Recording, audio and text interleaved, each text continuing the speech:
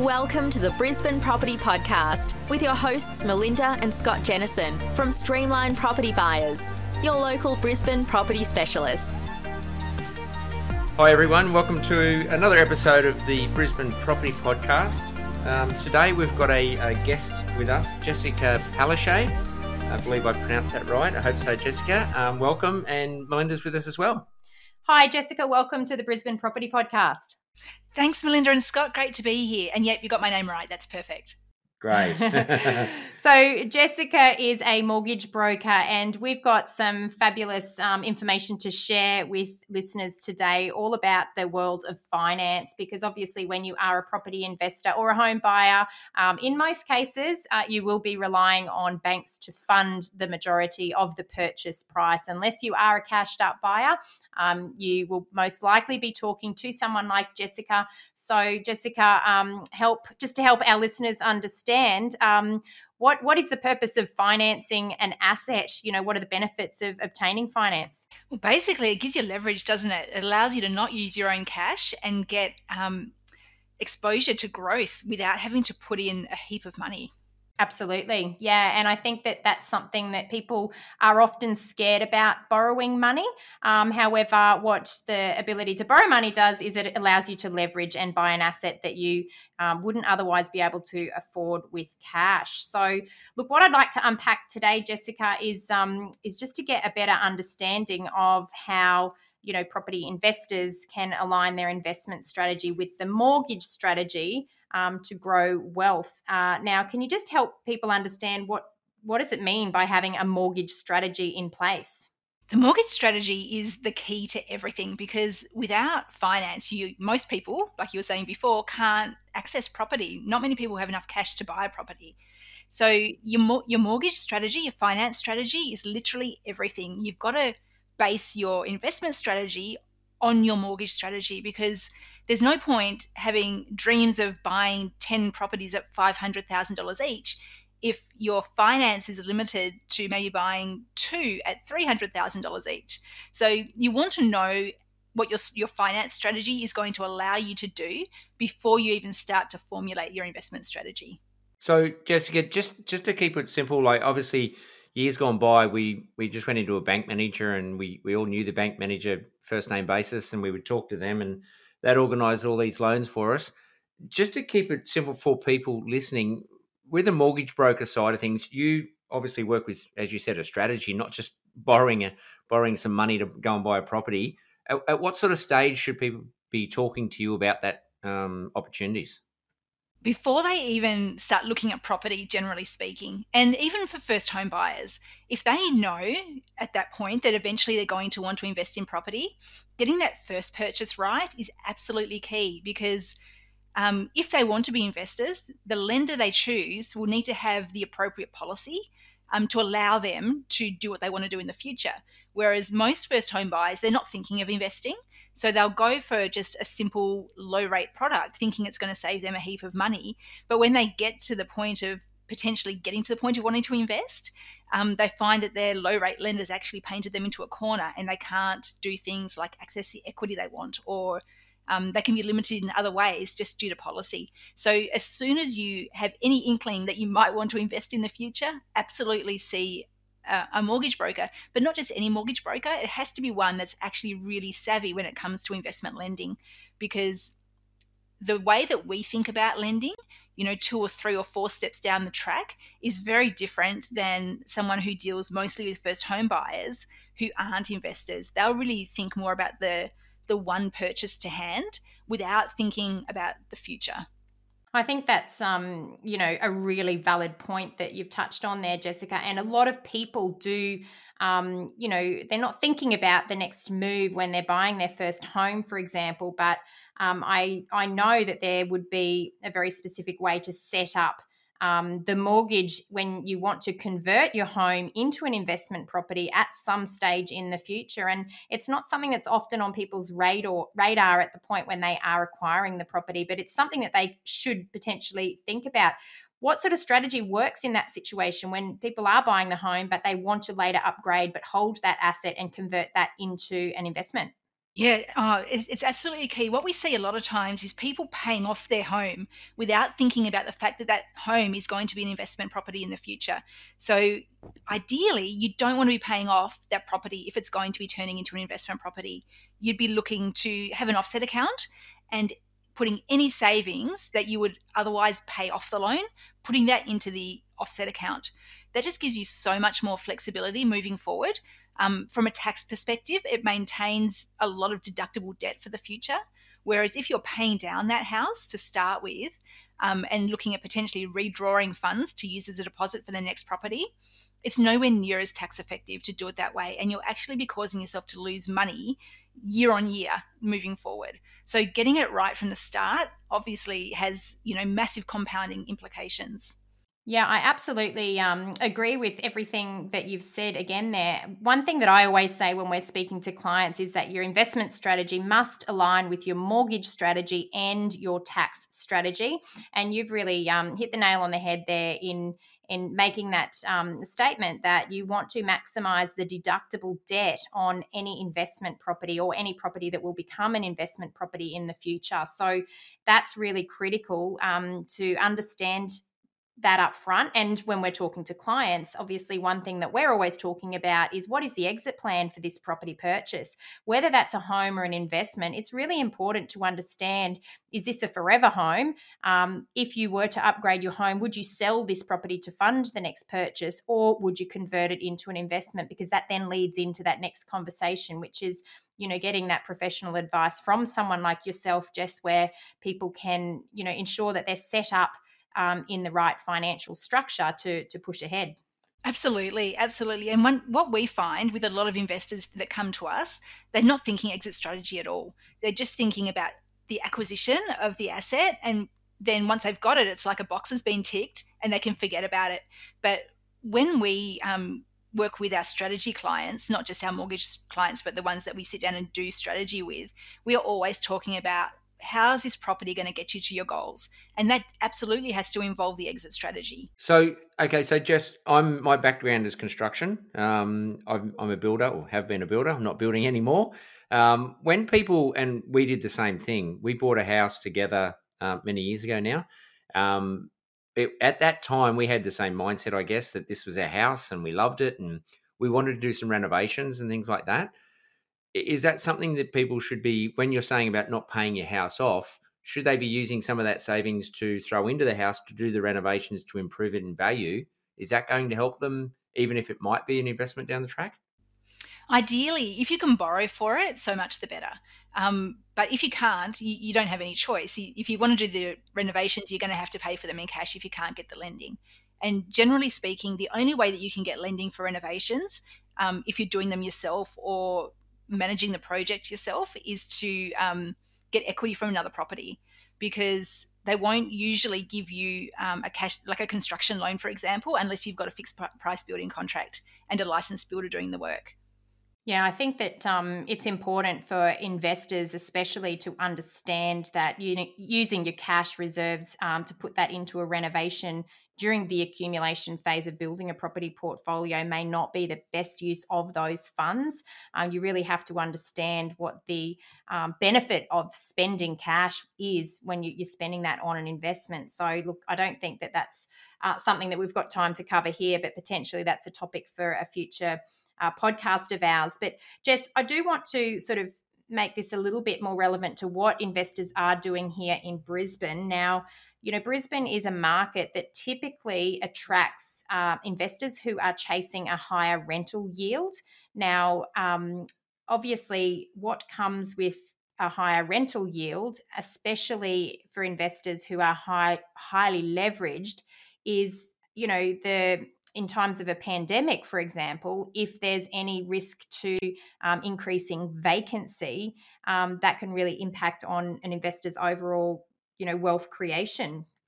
Obviously, rental yields, if they've increased slightly over the same period of time that capital growth has sort of increased slightly, from a lending perspective, what is the risk associated with investors that are highly leveraged, that are really relying on that rental yield? And generally, is it rental yields that banks are looking at, or is it the individuals personal earnings through other income sources that become more relevant in dispersing funds? When it comes to borrowing capacity, rental income is always important, but it's nowhere near as important as personal income. So the way that banks that look at income, they will shade rental income by 20 to 30%, plus any investment property expenses also get added into living expenses, or just family running cost expenses. So any increase in personal income, like your pay-as-you-go job, self-employed income, that kind of thing, that's going to have a much higher impact on your borrowing capacity than increasing rents or having positive cash flow, because there's so much cost associated with getting that income from a positive cash flow property in terms of rates, property management fees, all those sorts of things. The banks do take that into consideration and they shade the income. So for a property to pretty much break even in a bank's calculator, as in have no impact, it needs to be returning probably 10 to 12%, which is huge, and not many people get that kind of cash flow from their investment properties. So generally speaking, buying a property for cash flow is not going to increase your borrowing capacity. It'll still reduce your borrowing capacity, but not as much as the negatively geared property would. So at 10 to 12%, what happens if interest rates go up, Jess? in regard to borrowing capacity, it can actually be better. It can actually be better for borrowing capacity having higher interest rates, which sounds really counterintuitive, but the negative gearing calculation in the banks that allow negative gearing for investment lending, it can actually increase your borrowing capacity sometimes, which sounds really counterintuitive, and it depends on the assessment rates at the time, but it can actually be positive for borrowing capacity to have slightly higher interest rates. Yeah, that's interesting, because I know, in the past, Scott often talks about when he first bought his this is in the past, okay. First bought his block of land as a 16, 17-year-old apprentice carpenter. And I think at that time interest rates were at 17%. 19. I beg your pardon, yeah. 19%. And, there's no such thing as a property at any level that would achieve a cash flow when interest rates are that high. Now, right now, interest rates are as low as they have ever been. And we are at a point in history where it's quite often cheaper to buy a property in many areas, especially in Greater Brisbane, than it is to rent, which, is something just to keep in mind as an investor. If you're buying in an area where it's costing the tenants more to rent that property than it would to buy that property, it gives a bit of a snapshot into, what that demographic is. I think that, from your understanding, Jess, the RBA has sort of predicted that rates are going to be low for a long period of time. Is that what you sort of understand as well? Yeah, definitely. Yeah, that's the indication that we're getting for sure. And I think then on that basis, at this stage for the next few years, there's no risk to people that are buying for a higher yield. However, I guess, if you're keeping all of those loans on interest only and not attempting to pay those down, which might align with a good, finance strategy and investment strategy. But what happens then if rates do increase and, the investors are relying on the cash flow from those properties? I think that's when we could see some investors fall into some sort of hardship. Would you agree? Yeah, definitely. With property investing, it's always about risk management. And debt reduction is really important, especially in these times where borrowing capacity is really limited. Reducing debt is a key part of being able to continue to borrow, but it just depends on the debt that you're reducing. So if you do have properties that are interest only, you need to be using that saved cash flow to strategically pay down debt. And ideally, you'd be paying down non-deductible debt, like your home loan, for example. So you need to be able to manage your risk, and debt reduction is a huge part of that, but also having available funds is also a huge part of that. Plus, if you are on interest only, being really aware of when those interest only periods are expiring and your borrowing capacity, so you know whether you can actually refinance those interest only loans to either a new interest only term or a P&I term over a longer term, so maybe going back out to 30 years P&I, and the cash flow associated with all those sorts of things. That's what you need to be keeping in mind. So having a cash buffer to tide you over any tough bits where you might have vacancies or anything like that. Knowing where your borrowing capacity sits and your ability to refinance when interest-only periods finish, because the last thing you want is to have a portfolio of properties that all have their interest-only periods expiring at once and not being able to refinance them, because the cash flow hit in that scenario is going to be huge. And having 4 loans or 5 loans or however many all reverting to principal and interest at the same time, there's not many people that can absorb that kind of cash flow hit. So being prepared for that is really important. I think that's great advice. And, I think you've hit on a couple of things there, making sure you've got cash buffers in place, not overextending yourself and leveraging to a point at which you can't afford to pay down all of those loans on principal and interest, and planning ahead, because all interest-only loans will roll over into principal and interest loans after a given period. So you need to understand when that's going to happen for you and plan ahead. If you're wanting to roll them back into interest only, it's not something that happens overnight, I would assume. It's something that needs to be planned well in advance. Would you agree, Jess? Yeah, definitely. And the thing is, we've seen over the last 5 years, we've seen people build really significant portfolios because they could back then. Borrowing capacity was a lot looser and people on average incomes could buy lots of properties. And the advice at the time was to have them on interest only, save into your offset account. And at that time, we could extend interest only periods with just a form. It didn't take a full application. These days, it takes a full application to extend interest only, not just a form. And the reality of the situation back then was, even though the strategy was to save the cash flow into your offset account, most people didn't do it. So they've got these interest-only loans that are starting to expire. They don't have that saved cash and they can't refinance their loans. So they're forced to sell. There's nothing else for them to do because they don't have the borrowing capacity to refinance. So they need to deleverage at that point. And as investors, the last thing we want is to be forced into a position where we need to deleverage. So having those risk management things in place is just super important. I know, Jess, Melinda's got a question a little bit on equity as well. The way we've done it, obviously, in the past, and I presume it is very different now as well. We know it's quite different, but we used to do renovations and work on our properties, trying to improve them, put a bit of heart and soul in there, and then we would try and borrow off equity we actually created in that by manufacturing the equity. Are we looking at people borrowing money these days and looking to do that sort of strategy? Can they literally do that on equity, or is it all about serviceability? It's both. You can't get any equity if you don't have the serviceability. If the bank can't see that you can repay that loan, they're not going to give you the money in the first place. So you could have $2 million in equity, but no borrowing capacity, and you'll have to sell to realize it. I think that some of the younger viewers might not like to hear that it never used to be like that. and pulling equity out of assets was actually a lot easier without an assessment of serviceability. So haven't times changed? And Jess, I'm assuming that's off the back of the Royal Commission just a couple of years ago. Not really. You've always had to show serviceability to release equity, at least as long as I've been broking, which is since 2014. You've always had to be able to show that you can service the loan. You've never been able to just get a loan based on the equity in the property that I'm aware of anyway.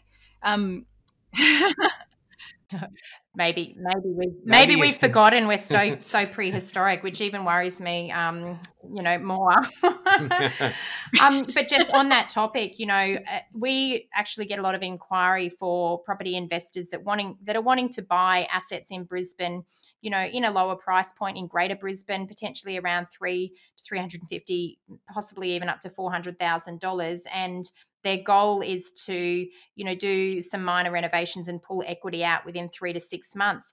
Can you just help our listeners understand what are the practicalities around doing that? Does that actually work? And is that a strategy in the current lending environment that people can confidently sort of go after? It can work, but not in the way that people think. So generally speaking, if you've bought a property and you want to get equity out of it within that period of time and you want that renovation to get taken into consideration, you're going to be ordering a full valuation where a valuer will actually come and walk through the house, look at what you've done, and do a full valuation based on not only the improvements that you've done, but also the sales in the local area using comparable sales. Now, valuers do this for a living, right? So if you've done a really cheap renovation, basic cosmetic renovation, painted the cabinets, maybe painted a bench top, resurfaced a bath, something like that, they're going to be looking at the quality of that work. So unless you're actually really good at it, it can actually be in detriment. But they also can recognize, they know more or less how much you've spent on that renovation. And they usually they can see the purchase price that you paid for the property, and they'll usually add their estimate of your renovation cost to that. So unless the market itself has really moved significantly in that time and there's just been a general uplift in the market, you're only really going to get back on that renovation the cost that you would have put into it. The exception to that would be if you have been able to add a bathroom, add a bedroom, something along those lines to actually change the structure of the property, because then they'll be comparing it to different properties and not taking your purchase price into consideration quite so much, because they'll be comparing it to 4x2s instead of 3x1s, for example. Yeah, that's a really good tip, actually. And then that probably leads me into the next important part of that, in that you therefore need to be buying in the locations where you do have strong price disparity, or that is, the value of 3-bedroom, 1-bathroom homes is very different to the value of 4-bedroom, 2-bathroom homes within the same suburbs, so that you do have that uplift in value as a result of a structural renovation at the completion of those works. Because otherwise you might find, if you're buying in a location where you don't have that price disparity, you may have overcapitalized, and then that's going to become another problem in itself, because not only will you not get the funding, but then you've got an asset that is over valued for the area that it sits in. Would you agree, Jess? Yeah, absolutely. It's really important that you actually do the research around the value that your renovation's going to give. Another reason for that is that, like I was saying before, if you just do a cosmetic renovation, often you won't get the uplift in value that you hope for. And often we find with valuations, because a full valuation at the moment, the valuer is going to put in all their thoughts around COVID, all their thoughts around the risk in the current market. And often a full valuation is going to give you a worse result than getting a desktop valuation, which is just an automated valuation based on data from CoreLogic. So what we tend to recommend to our clients who want to employ a strategy where they want to get equity reasonably quickly, we would suggest buying at 80% and using a desktop valuation instead of going down the renovation route. Because often, because of the quirks with desktop valuations, because there's no physical valuer going out there and having a look at the property, often there can be discrepancies between what's realistic and how that desktop valuation comes in. So often we can get a really good desktop valuation without even doing a renovation, saving yourself that money, but working, just basically going off the quirks in the system, if you like, to get a good valuation and be able to access equity without having to pay extra mortgage insurance, without having to do a renovation. And we can actually get really good results that way. So that's a really good tip. In fact, I think that's a gold nugget that you've just shared with people, because if you know how to access those automatic valuations, either through your mortgage broker or through some of the paid software subscriptions that we would have access to as buyer's agents, you can potentially secure properties at an amount that is under one of the automatic valuation amounts that's recorded for that property, and then look within a shorter period of time of going back to the bank and requesting that you pull the equity out on the basis of the automatic valuation. Is that what you're saying, Jess, could potentially be done? Yeah, definitely. So if you bought a property with a certain lender, you could then order, like 3 months down the track, order a desktop valuation with that lender. And because there's no physical valuer going out there, you don't have the COVID remarks, you don't have the risk to the market coming through, generally speaking.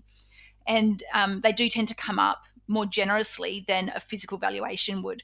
So in that scenario, we would order a valuation, first of all, with the lender that you're with. But if that isn't conducive, we can actually order valuations with other lenders as well. But obviously then to access the value from that valuation, there's a refinance involved as well. Yeah, understood. And if the purchase was made for example, in February, and the full valuation was completed with an on-site visit to make the purchase, is it still possible that you can pull that equity out after 3 months using an automatic valuation? They won't then reference the sale price 3 months earlier?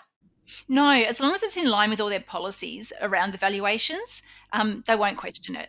So another good reason to be working really closely with the mortgage broker that you choose, because this is all around strategy and maximizing the opportunity to continue to build, your portfolio as a property investor. So lots of gold in what you've just shared there, Jess. Thank you. Not a problem. So it sounds a little bit like, Jess, you want to buy in the right location for the right price and let the property do the uplifting and the hard work, as opposed to the renovation and the hard work, unless you're probably a tradie and you can do it yourself. Yeah, definitely. Or, if you've got different reasons for doing a renovation, so for example, you know that it's going to make your property more appealing to tenants, or you're going to get a higher cash flow, in rental yield from doing that renovation, by all means, go ahead and do the renovation, but just don't make it all about the equity release. Yeah, that makes perfect sense, because I know that there's some, properties that we would buy for clients that they're just a bit tired, and a quick lick of paint, new carpets and some window furnishings can make a very big difference to the appeal for tenants, which then results in an uplift in the rental return, which ultimately it's all about dollar in for at least $1 out when you're looking at spending renovation money, because it does, provide a better type of property, I guess you could say, and it increases your potential tenant pool as well. So a more desirable property always leads to a better rental return. Absolutely. And, before we were talking about renovations within that 6-month period, if you wait and do your renovation or get the revaluation done after that 6-month period, the purchase price of your own property drops out of the valuer's radar unless you're in an area that doesn't have a great deal of sales. So if you're in a metro area where sales are really going quite well, there's a good volume of sales, the valuer won't look at your purchase price quite so much. They'll look more at because their timeline to do comparable sales is within 6 months. So they'll be looking at all the sales of similar properties within the last 6 months. And if your purchase was more than 6 months ago, they won't be looking at that anymore. Yeah, that's an interesting point as well, because I think, there's potentially some risk associated with that in the current environment where listing volumes and therefore sales volumes have significantly reduced because of COVID. I know when we're appraising a property ourselves, we typically don't go back any further than 6 months to look at comparative sales to come to the current, appraised value of a property. However, in some instances, there's just not enough properties that are comparable within a 6-month period. So I guess that's the only time that you could get unstuck, when the sales volumes just have not been there, and therefore, a valuer might go back a little bit further and then pick up your own property in that appraisal report. Yeah, definitely. Jess, can you just give us a bit of an update on the current market? We just recently had a client, believe it or not, they actually did settle, went unconditional and finally settled. I think we had 6 extensions to finance on that. What's actually happening at the moment with all these different lenders? Oh, it's some lenders. We've got applications that we lodged in May that still aren't approved. Honestly, with some lenders, it's an absolute debacle at the moment. COVID's really thrown a spanner in the works for a lot of them. I think a lot of them offshore a lot of their processes. So often their people will be stuck at home, working from home. So is that a pre-approval, Jess, or approval? No, all their processes. No, it's not. It's a refinance, the one that's still in the process. But if it was a purchase, it'd be well and truly over by now. But across the board, lenders are taking a really long time. They're busy, but assessors are going through everything with a fine-tooth comb as well. So before, in normal life, before COVID, we would say 14 days for finance approval. Now we're asking for 28 because assessors are taking longer to pick up files. They're going through it with such a fine-tooth comb that they're invariably coming back with requests for further information, requests for more documents. And by the time we get that information and any additional documents back to them, it's back to the back of the queue, maybe another 5 to 7 days for them to pick it up and look at it again. So it's just a really time-consuming process at the moment. So I was actually in our Facebook group today telling everyone, if you want to buy property sort of within the next 3 months, if you want a pre-approval, get it done now, because if you wait until the right property comes up, we're not going to be able to get a pre-approval in place for you in time. So you need to be well prepared. Prepared for long time frames, be prepared for endless requests for more information and stupid requests. Like, honestly, they just seem to make no sense sometimes, and literally they don't. But at the end of the day, if you want the money, you got to jump through their hoops. So we just try and keep a smile on our face and just do what they ask. And keep communicating. So, look, Jess, what obviously your business is called Seed Financial. How do listeners, if they want to get in contact, if they have any inquiries, how do they get in contact with you? The first thing that we get people to do is come and join our Facebook group, which is called Empire Builders on Facebook. I love people to come through that first, because I go live in there every week, almost every week, answering questions, training on strategy, doing all those sorts of things. I love to work with people who already know how I work, who know what I'm about, because there's just, they come to me then. It works better. Rather than having to sort of prove myself to brand new clients who've got no idea what we're about, we prefer it for them to come through Empire Builders, because they know who we are by that point. So join Empire Builders if you want to come and work with me. Check me out, see what I'm about, watch my videos, and then get in contact from there. But otherwise, they can email me, Jessica at seedfinancial.com.au. It's seed, SEED for dog, financial. So they can just email me and get in touch that way as well. Yeah, we'll make sure that we include all of the details for getting in contact with you in the show notes, so that people can access that if they would like to reach out. Fantastic. I think we've chatted for a fair while. That's been some really good information there and some good tips. Thanks, Jessica, obviously, for having a chat with us. I'll let Melinda wrap up, and thank you as well. And look, from me, take care, and we'll talk soon. Thanks, and bye for now. Thank you so much for joining us today, Jessica. It's been absolutely fabulous having you share all of your wisdom with us. Thanks so much for having me. It's been a pleasure. You're very welcome. And I hope that everybody has enjoyed this episode, where we've taken a really big deep dive into the current lending environment and talked about mortgage strategy and, some different ways that you can potentially pull some equity out and, continue to build a property portfolio. So as always, we would love for you to share the details of this podcast with your friends and family. Don't forget to leave us a review on your favorite podcast player.